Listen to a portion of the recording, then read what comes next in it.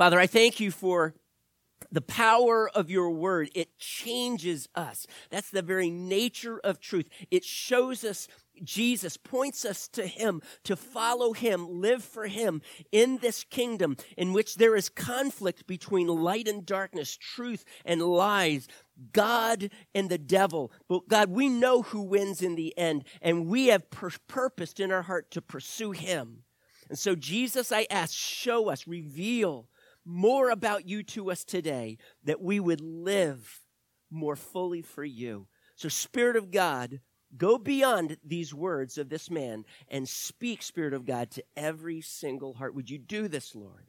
In Jesus' name, amen. How many of you have house rules in your home? House rules. You have house rules? Anybody who have actually written those house rules down? Most of us, okay. Usually we don't, but we have house rules. We're going to look at a passage in Mark 7 in which we're going to see something that I'm going to call house rules. We're going to need to look at them and see what exactly is that I'm even talking about, but we're going to see how the Pharisees treated house rules, and then I want us to then step back and say, ask that so what question. How does this then apply to me? But so I've entitled this message, House Rules.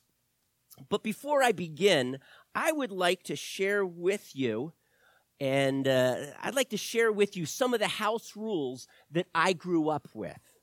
Understand there were 5 boys and 1 girl, and just take that in consideration as I share these house rules with you.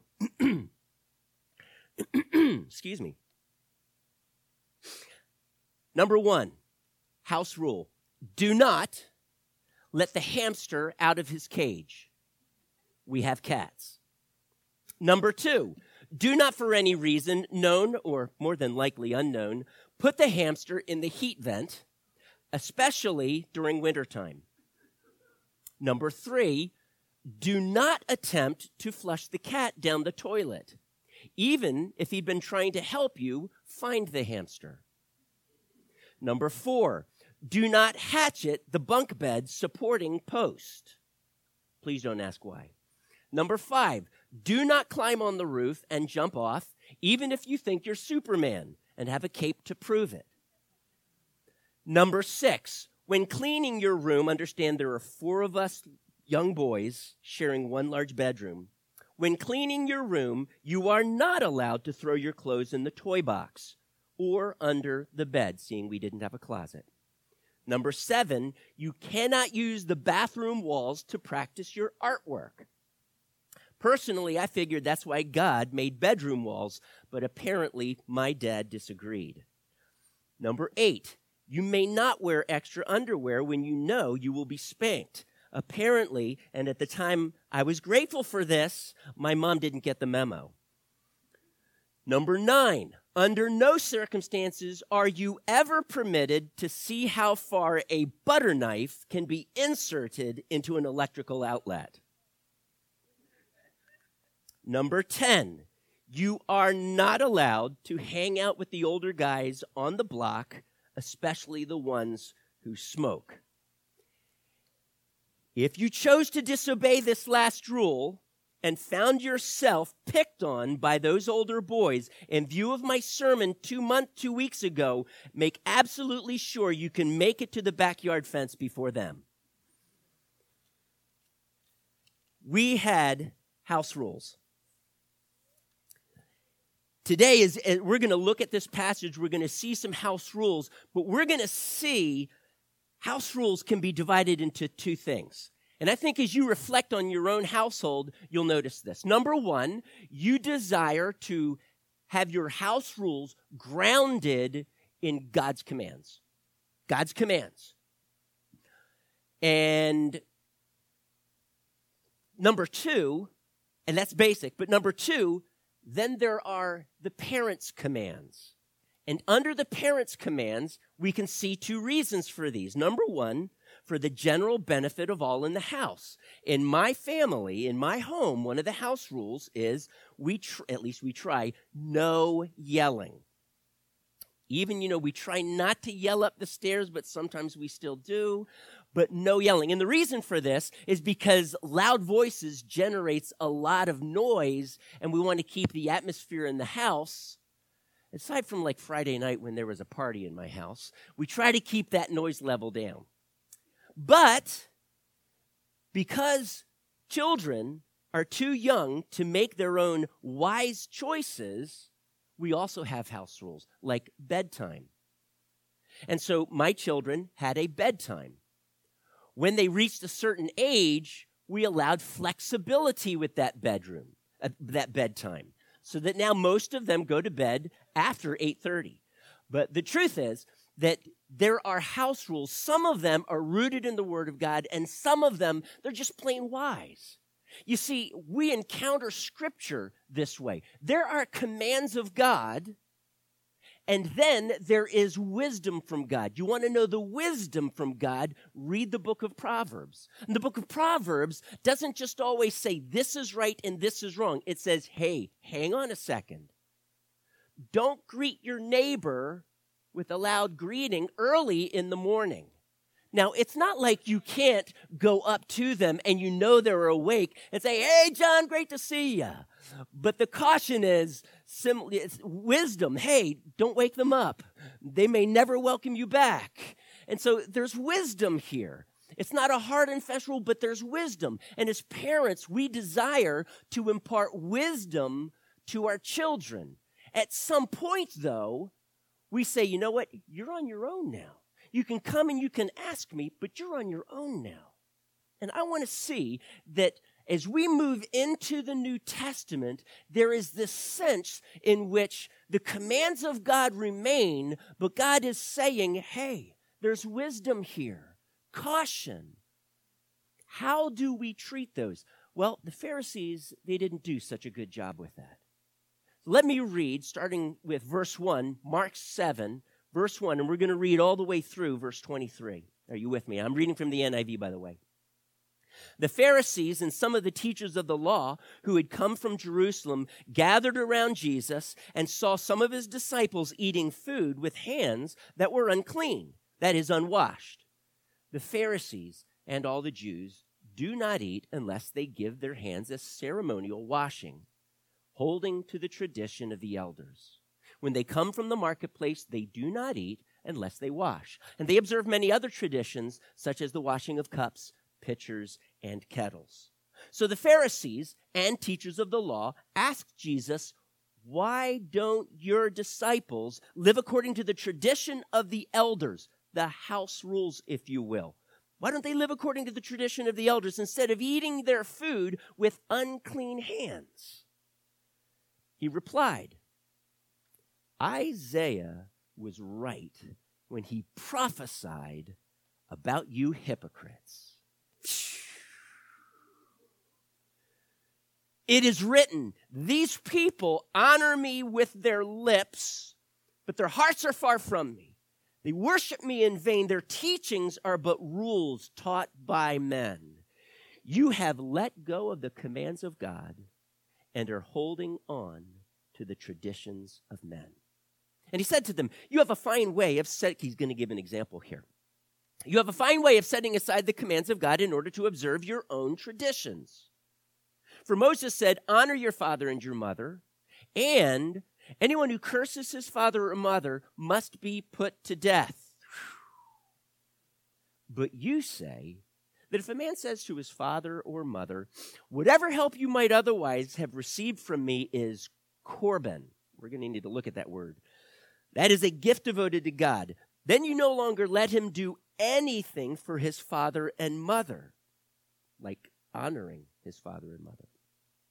Thus you nullify the word of God by your tradition that you have handed down, and you do many things like that.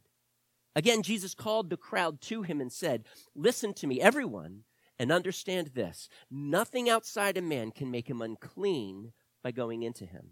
Rather, it is what comes out of a man that makes him unclean. After he had left the crowd and entered the house, his disciples asked him about this parable. Are you so dull, he asked. Don't you get it? Don't you see that nothing that enters a man from the outside can make him unclean?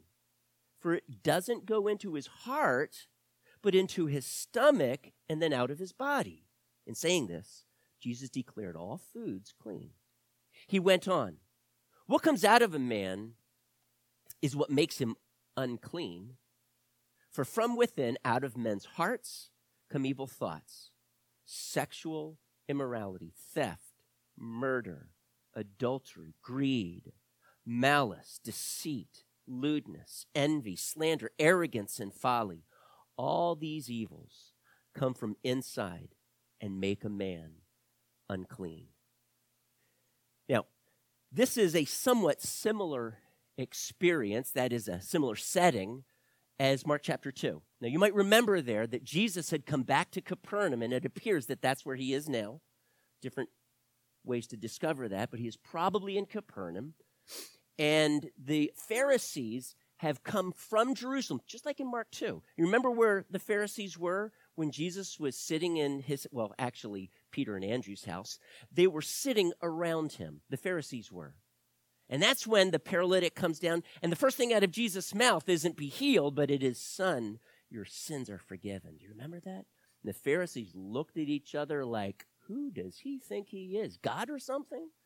And Jesus went on to prove that. Yes, he was. But the Pharisees were scrutinizing everything about him, and that's what's happening here. You see, they want to know, who is this? He's gaining so much popularity. We didn't get into it, but in chapter 3, he actually breaks the Sabbath. He doesn't observe it as they would have him to. And they view him as a Sabbath breaker. So wait a second. If this man is from God and he's doing these miracles to prove that, then why is he breaking the commands of God? And they're missing the very heart of the commands of God. And that is what I want us to look at. And how is it that we are to follow Christ concerning the commands of God? Because if we're not careful, we're going to want to establish house rules for the rest of our lives. And Jesus is going to say to you, I need you to grow up. And we're going to see exactly what he means by that and how that's to be accomplished.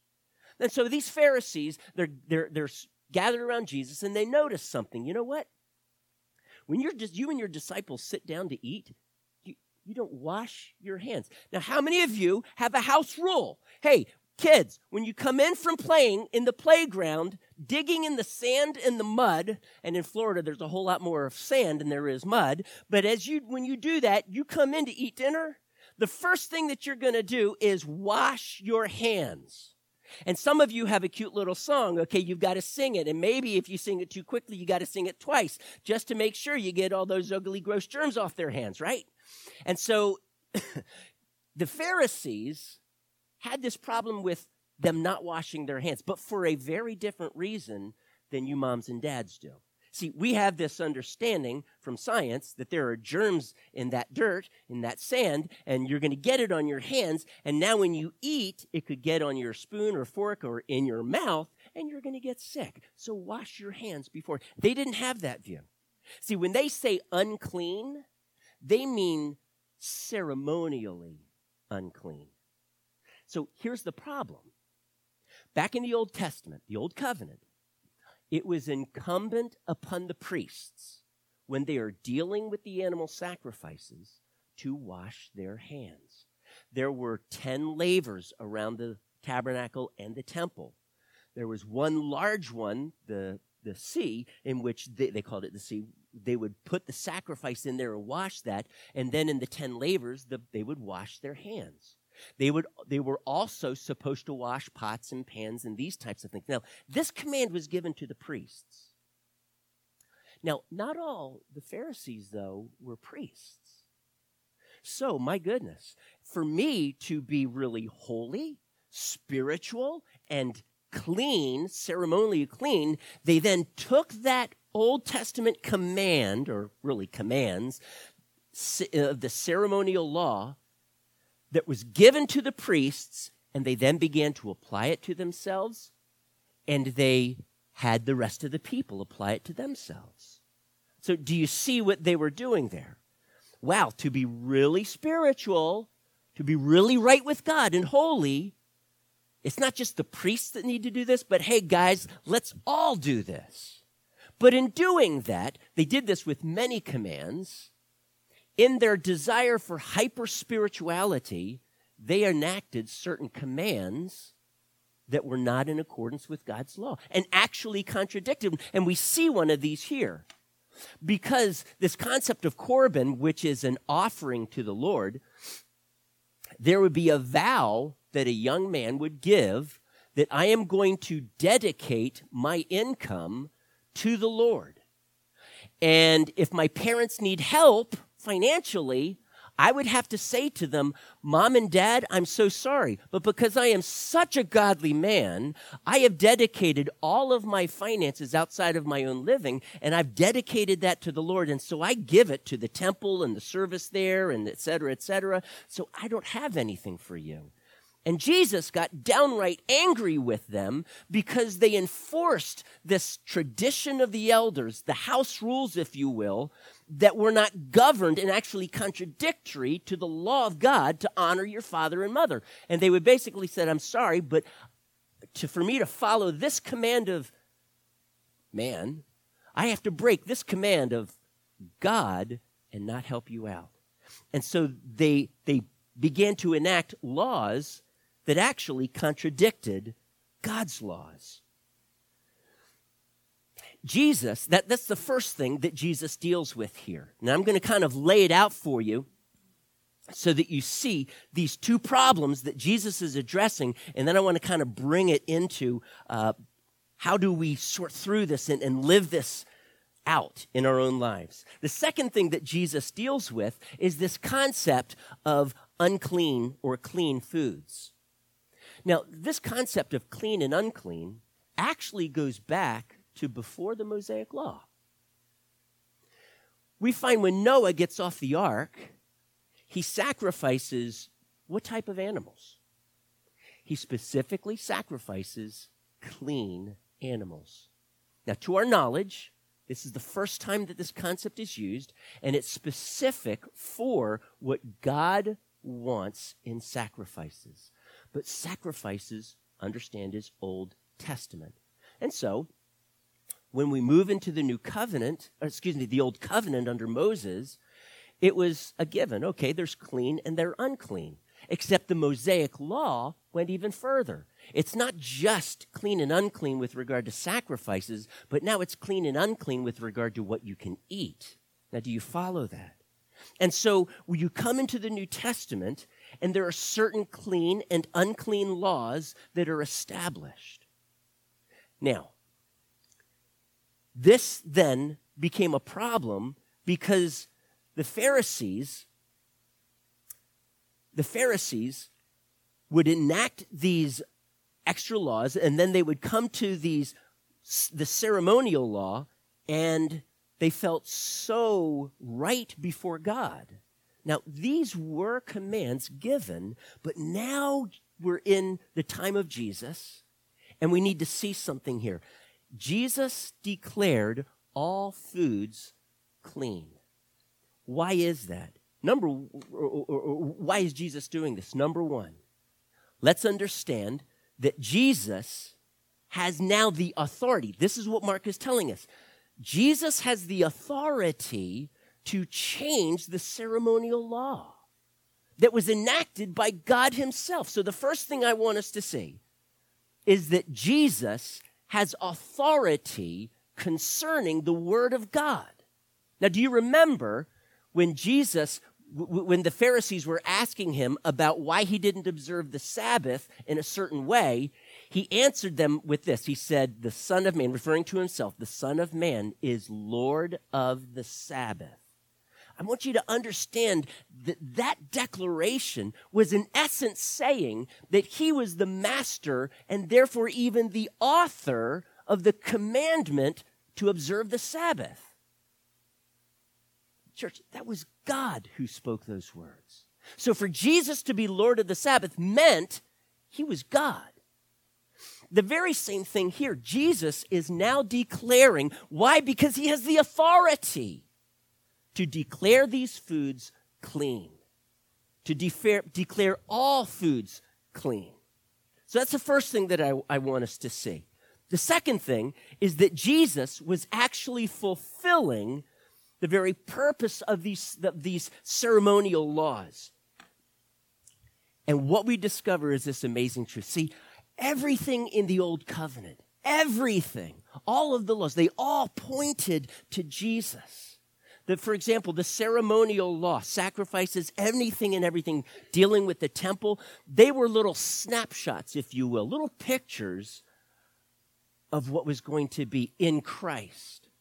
And we discover that even the festivals, all of the ceremonial law pointed to Jesus.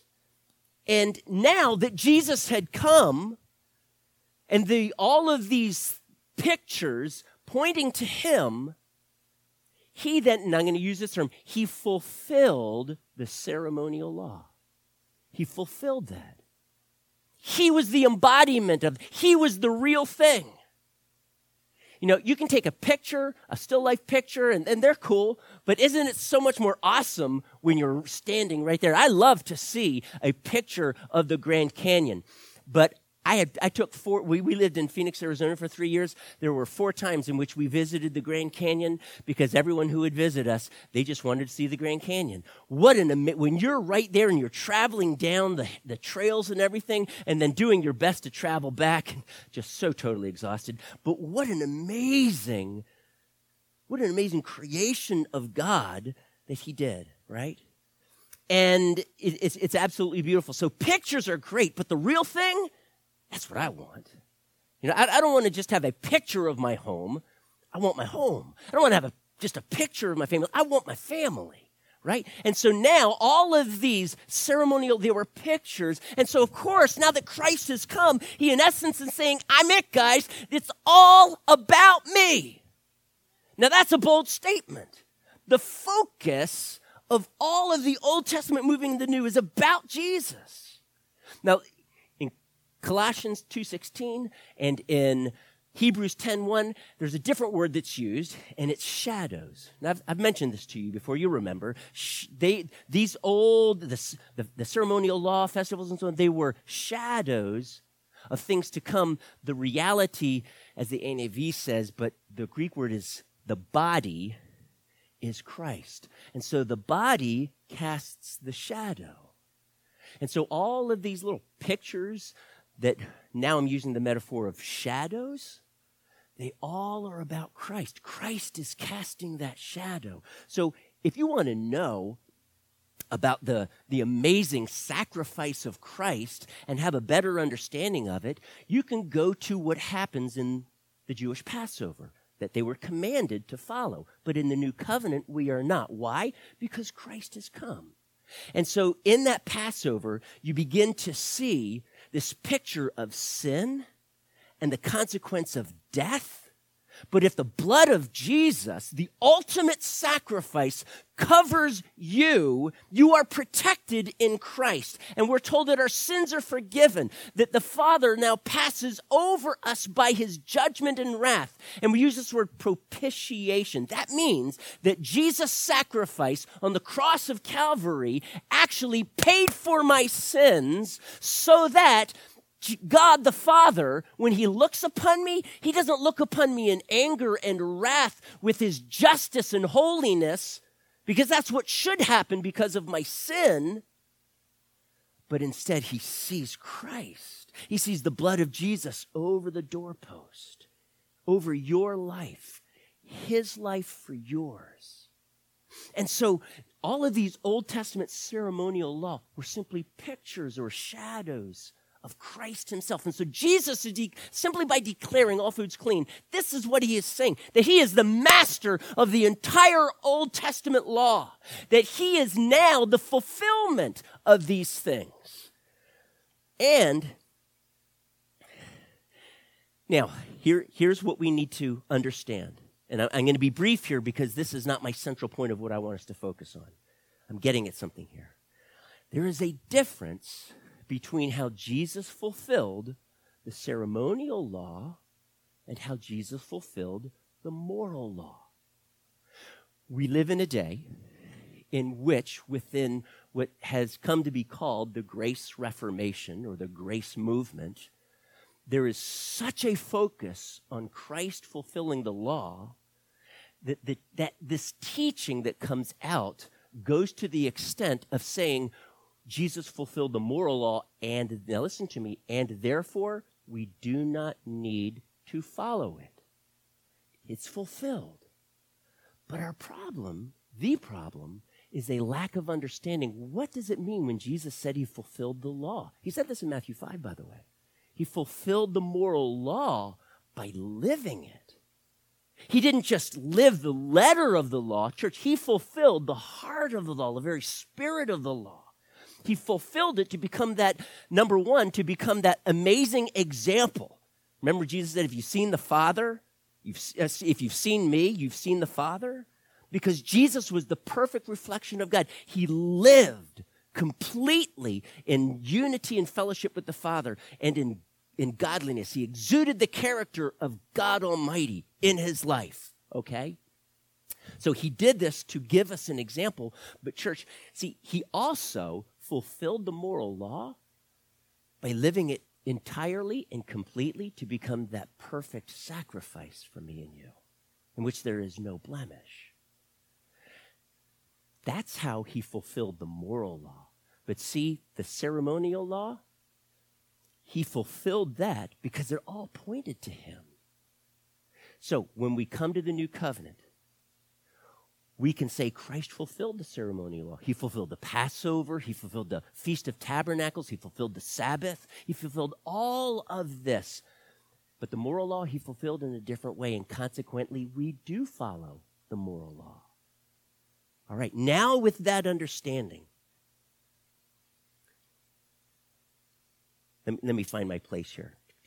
Okay, I want you to turn. Keep your fingers in Mark 6. I want us to look at something in Galatians chapter 3. And I'm going to be brief here because I've actually preached on this, I'm trying to remember, a year or so ago. But in Galatians 3, I want us to understand now the place of the law. That is the ceremonial law, even the moral law, the law of Moses. What is its place? And follow me now as I read from Galatians chapter 3, starting with verse 21. Okay.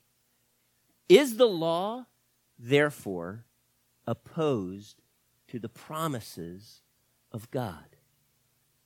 His argument was that the promises of God came with Abraham and were not nullified when the law of Moses, several hundred years later, were inaugurated.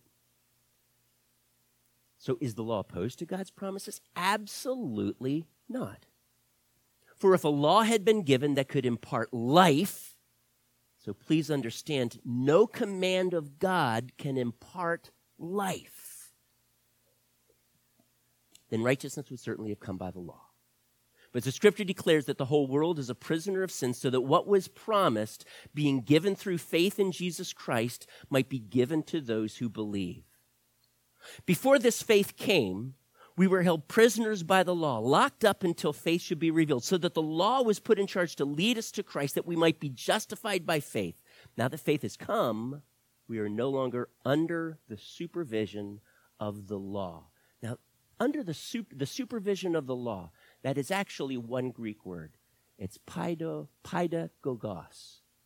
And it's basically a superintendent or a supervisor or a glorified babysitter or one that was put in charge over the child, not so much to teach him, but to make sure he minded his P's and Q's on his way to work, while he was doing his schoolwork, while he was playing, and he superintended his behavior, okay? That was the purpose of the law. Now follow me as we turn just 2 chapters later in chapter 5, verse 18. He says, but if you are led by the Spirit, you are not under the law. The Pharisees chose to remain under the law. Not only were they under the law, but they began to construct extra laws to make sure that they obeyed God, to make sure that they were especially holy. What we find here then in Galatians is that the law is no longer our pedagogos. He's no longer the one who supervises our behavior and superintends us and leads us. Who or what leads us? Paul is saying the Spirit of God leads us. And just think about this for just a moment before I move on. If you were to be led by the law, how are you to love your neighbor? Because the Bible just simply says, love your neighbor. It says some other things like if you see his animal fallen into a hole, you are obligated to help that animal out of the hole. But can you imagine that if God wanted to make absolutely sure that we never sinned and always followed him based on law, he would have to have written millions of laws, not just those principles, but millions of them to cover every single potential problem that we would encounter. This is obviously ridiculous, but this is what the Pharisees began to do. They felt compelled by law. They needed their lives ruled by rules. And in the new covenant, now that we have the Spirit, we are now led by the Spirit of God. Now, I want to tell you this. It is so much easier in the Christian life to be led by rules. It is. Now, as I move on, please understand, I am in no way saying we don't need to follow the moral law anymore. Then why in the New Testament does Paul say, like in Ephesians 6, children, obey your parents because Scripture says, honor your father and your mother. That's New Testament. Paul's not wanting to erase the moral law, but he's wanting us to say it no longer leads us, the Spirit does. And if we are led by rules, by our house rules, spiritual house rules, we will come under the bondage of the law and we will fail to mature as spiritual adults. We must learn to be led by the Spirit of God. Give me just a moment here. I'm going to find my place.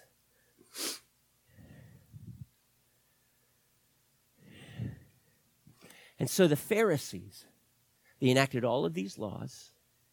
They were like spiritual parents that failed to raise godly children. Let me just give you an example. In our house, when our children were young, we gave them a strict bedtime. 8:30, 9:30, whatever it is. When they reached a certain age, we advised them. And now in our home, since they're all adults, I don't give them a bedtime, but I do ask them, please get enough sleep so that when you live in my home, you are not grumpy. All right? I value an atmosphere in my home that is filled with joy and peace and not anger. And if you don't get your sleep, you will be angry, and we don't want that. So please do what you can. But you know, if they're up till 4 o'clock in the morning, sometimes that's happened, ministering, praying, God is ministering to them.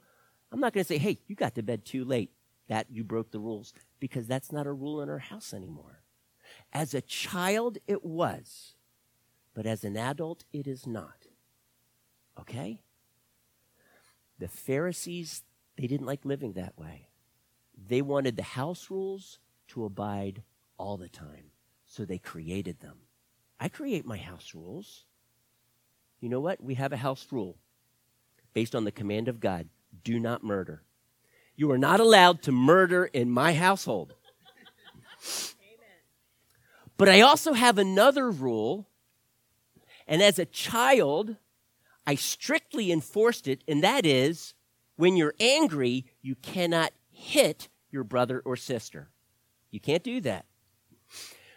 I don't care if you felt threatened by them. I don't care if they said mean words to you. You cannot hit them. However, when they got older, I'm going to be really careful here, right? I needed to teach them that at some point you needed to defend yourself. Hopefully you didn't have to hit your brother or sister. But when you're in a situation out in the world, you may need to defend yourself. And how are you going to do that? and I gave them permission. You may use force to defend yourself. In essence, what I'm saying is, you need to be led by the Spirit. There are biblical principles at play here. But being led by the Spirit now means I need to defend myself. Okay?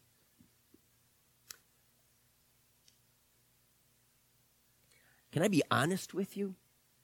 It truly is so much easier if we just had a bunch of rules.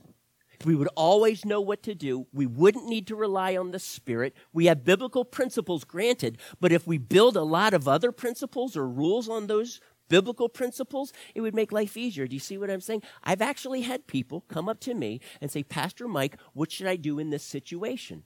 And I would say, okay, here's what the Bible says. And now my counsel, hear what I'm saying, is I think this is wisdom. But you now need to make that decision for yourself. And there are some people that don't like that. Do you know why? Because now, if they make their own choice and they blow it, they bear that responsibility. But see, if I tell them what to do, it's on me. Oh, but Pastor Mike said, no. That is not what I said, right? This is maturity. You see, the Pharisees, they didn't like that. They wanted it easy. They wanted to build laws upon laws upon laws upon laws, and it brought bondage.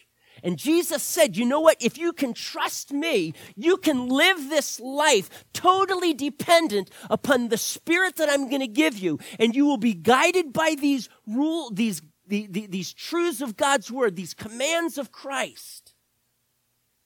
But when you apply them in all of these hundreds of possibilities, can you listen to my Spirit and be led by my Spirit so you can follow me? I will not give you 100 million laws to cover every possible angle that you could face in life. You need to follow me. So guess what, church? Contrary to what the Pharisees' mindset was, we therefore need to grow up. We therefore need to stop looking to others as parents in that sense. Well, just give me a command, and so it's not my responsibility, so that I don't have to seek God, so that I don't have to rely on the Spirit. That is immaturity. That is immaturity. The Pharisees were immature because of this.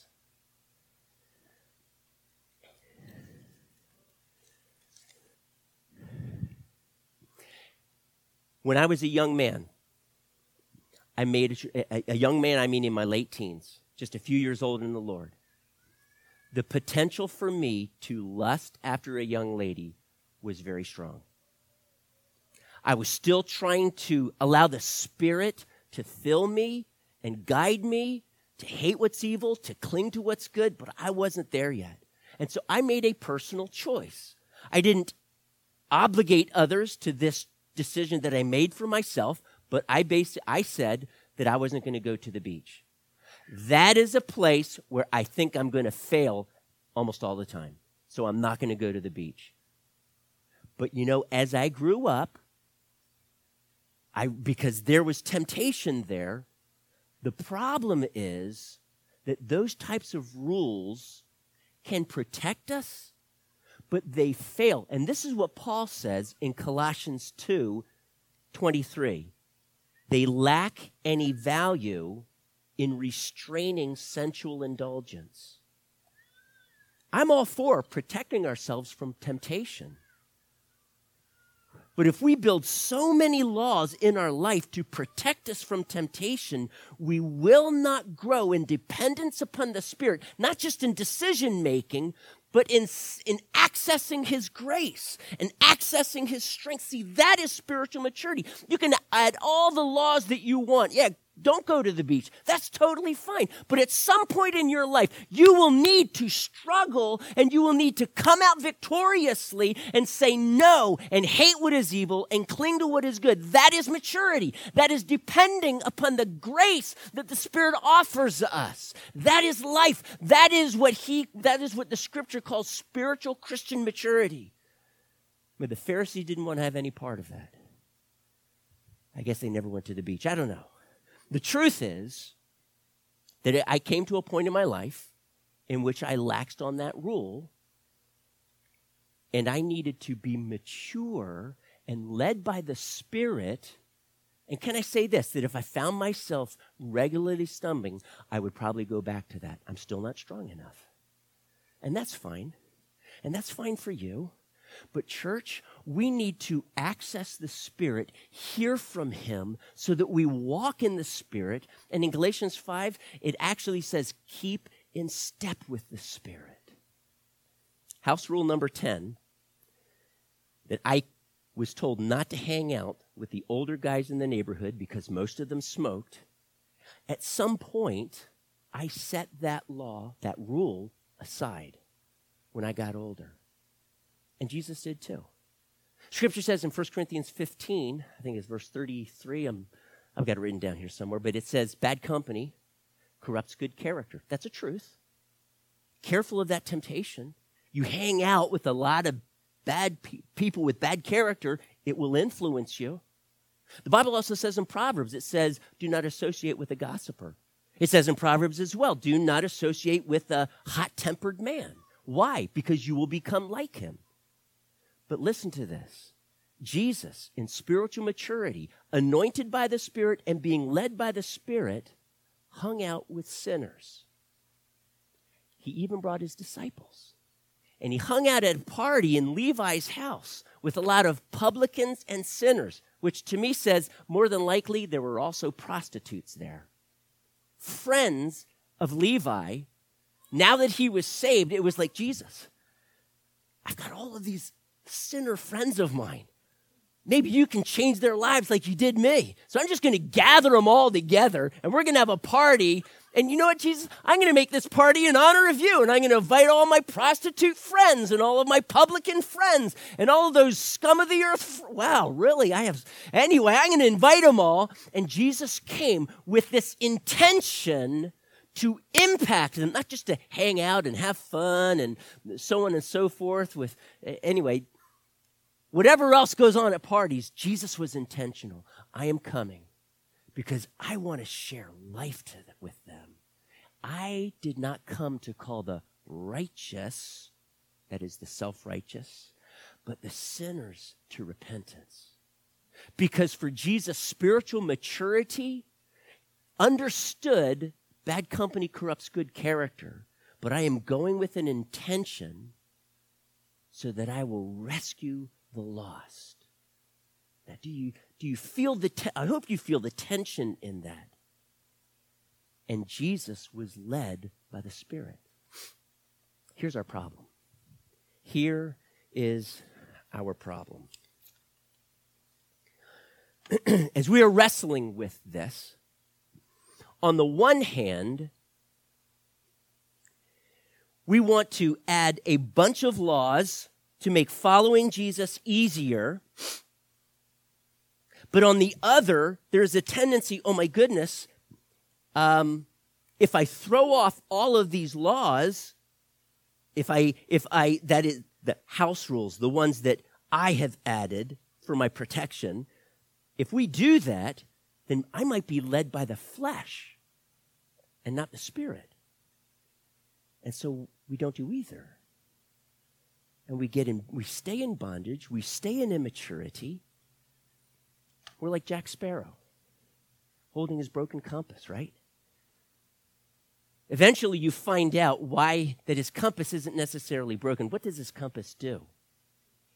It points to what his heart truly desires. That's what Disney says, follow your heart, right? We're afraid, oh my goodness, maybe I'm going to hold in my hand Jack Sparrow's broken compass, and we're feeling maybe we can't do this, maybe we can't be led by the Spirit. And so we stack up all of these laws. Parents, they struggle with this. I'm now going to be giving you freedom. Oh God, please may they start making wise choices. And we gradually release them into the opportunity to make their own decisions, having wisdom and discernment. Now, I want us to conclude with this. Jesus knew how to walk in the Spirit. Mark purposely tells us, remember in chapter 1, Jesus was the Son of God. At his baptism, the Father says, "This is my Son, in whom I am well pleased." The Father wasn't pleased by all the miracles that Jesus had done, because the truth is he hadn't done any miracles. He was just in intimate fellowship with the Father. In the very next chapter, we find Jesus rising early, and he goes off away from the house, Peter's house, and he is seeking his Father. And everyone wakes up and look around. Where's Jesus? Man, we've got more people to heal. We have talent.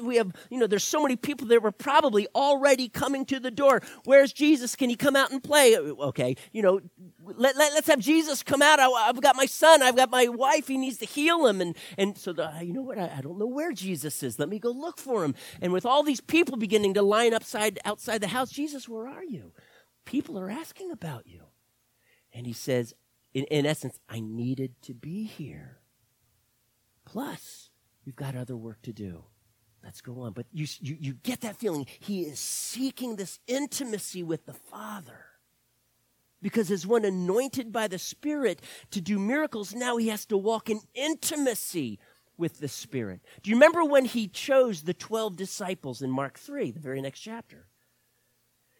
Did he go up to the mountainside and pray for a few minutes and said, okay, got it. I know the 12 names, and then go back down. Do you know what he did? He spent the entire night, not sleeping, praying. All night, praying about those 12. Maybe it started out, Father, who is it that you're calling? And maybe at that moment, we don't know, the Father revealed to him that one of these is one who will betray you. But I need him to be with you. Father, then how do I impart life and truth to these men? Because the day is going to come in which I'll be here no more, and it's just going to be them with your Spirit. How do I do this? And I'm sure much of his prayer had to do with the Father showing him how he was to train them. But church, all night with the Father in prayer.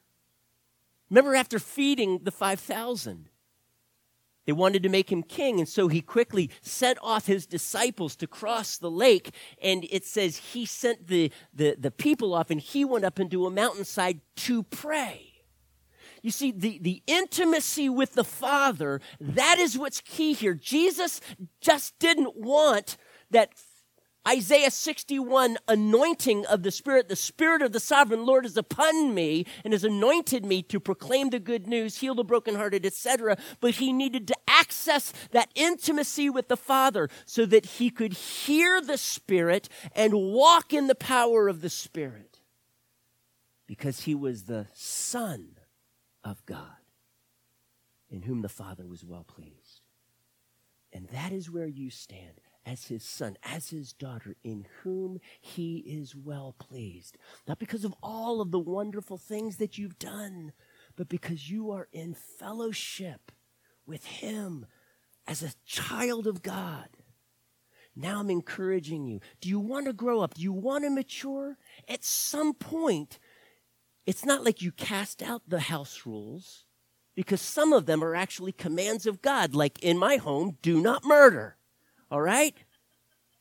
But at some point, you come to maturity, which means some of these house rules I don't follow anymore. You know, at church, I don't have a bedtime. I don't. I have a self-imposed one because I know after 11 o'clock, I turn into a pumpkin.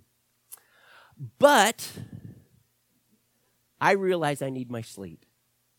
Maturity means that my wife doesn't say, now, Mike, come on, you got 5 minutes till 11. Get to bed. Yeah, because she's already asleep, right? But instead, maturity means that I do this and I walk in the Spirit, and there are going to be times in which I am ministering to someone late at night. That happens. But Can you come to this place where you choose? I'm not going to make Christianity easy and just put together 100 or 1,000 different laws. I am going to press into God. I'm going to walk in the Spirit. I'm going to listen for this. You see, Jesus said only what he heard his Father say to him on earth. I don't believe that Jesus is referring to before he became a man and the Father spoke to him. When he is on earth and in that intimate relationship, on that mountainside, praying all night for his disciples, he heard from the Father. And it was in those intimate times. And as you press into Jesus, and as you leave immaturity behind, as you press into him and seek him with all of your heart, that's when you begin to hear the Spirit speaking to you. That's when you begin to walk in the Spirit, and the Spirit leads you. And you truly take on the character of Christ in hating what's evil and clinging to what is good. And you don't need 100 or 1,000 different laws to help you, because you're listening to the Spirit. And you're following after him. And you have found this love for God so stirring in your heart. Jesus said this: if you love me, you will keep my commands. Do you remember that passage in John 14? If you love me, you will keep my commands. Now you can understand this, that in order for me to prove my love to Jesus, I've got to keep his commands. You can view it that way. Can I share with you just a little bit, a different way of seeing that might help us out today? That if you love him, he is going to so stir in you that you will keep his commands. You see that? That when I am falling more and more in love with Jesus, that he is stirring in my heart this longing to follow him. And his commands are light, and his burden is light, church. Because it's empowered by the Spirit and not 100 or 1,000 different laws that only creates bondage. It produces maturity. So today, I'm calling you to maturity. Now, you may be at an age in which you are still needing to listen to mom's and dad's house rules, okay? But there's going to come a time in which they're going to release you.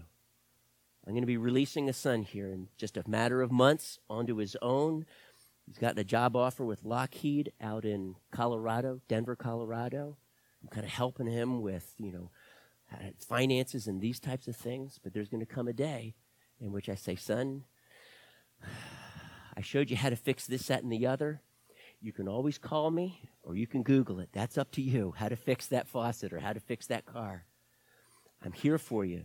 But now you've become a man and you're establishing your own household and you need to walk in maturity. That's what I'm saying to you. Walk in maturity.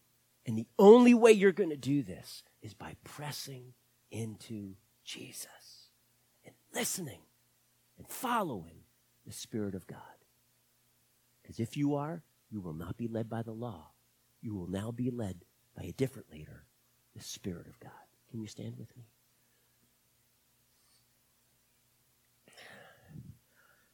Father, as we contemplate these truths of your word, Father, I hope that they are challenging for us. I hope, Father, there is something in our hearts that longs for maturity, that longs for this pursuit after the Jesus that made all things clean, because he is the creator and master, and I want to pursue him. Stir that in us, God. Father, if we have lost our way, if we've maybe even thrown off all of these house rules, and we're running or walking contrary to your will, and we're looking to the things of the world to satisfy us, would you today show us Jesus, the one who laid down his life, sacrificed himself, took upon himself the punishment that I deserved for my sin. And Father, I pray that that truth would penetrate this hard heart and change me as I make that choice to believe in Jesus and surrender to him. And Father, if we've lost our way, if we're trying to do things our way, if we've thrown off all of these restraints, and if we have been pursuing our flesh, today call us back to you, God. Call us to this Jesus who loved us so much he gave himself for us. And Father, I ask, may we so completely and thoroughly fall in love with your Son. Please, Father. And walk in intimacy with your Spirit. And bring us to maturity. Father, this world is waiting. It's waiting for some people to rise up so different than those around them that will help lead the way. Jesus, you started. We're choosing now to rise up and follow you. May that be us that rises up in this generation to follow you. God, please empower us to that end. In Jesus' name I ask. Amen. Amen.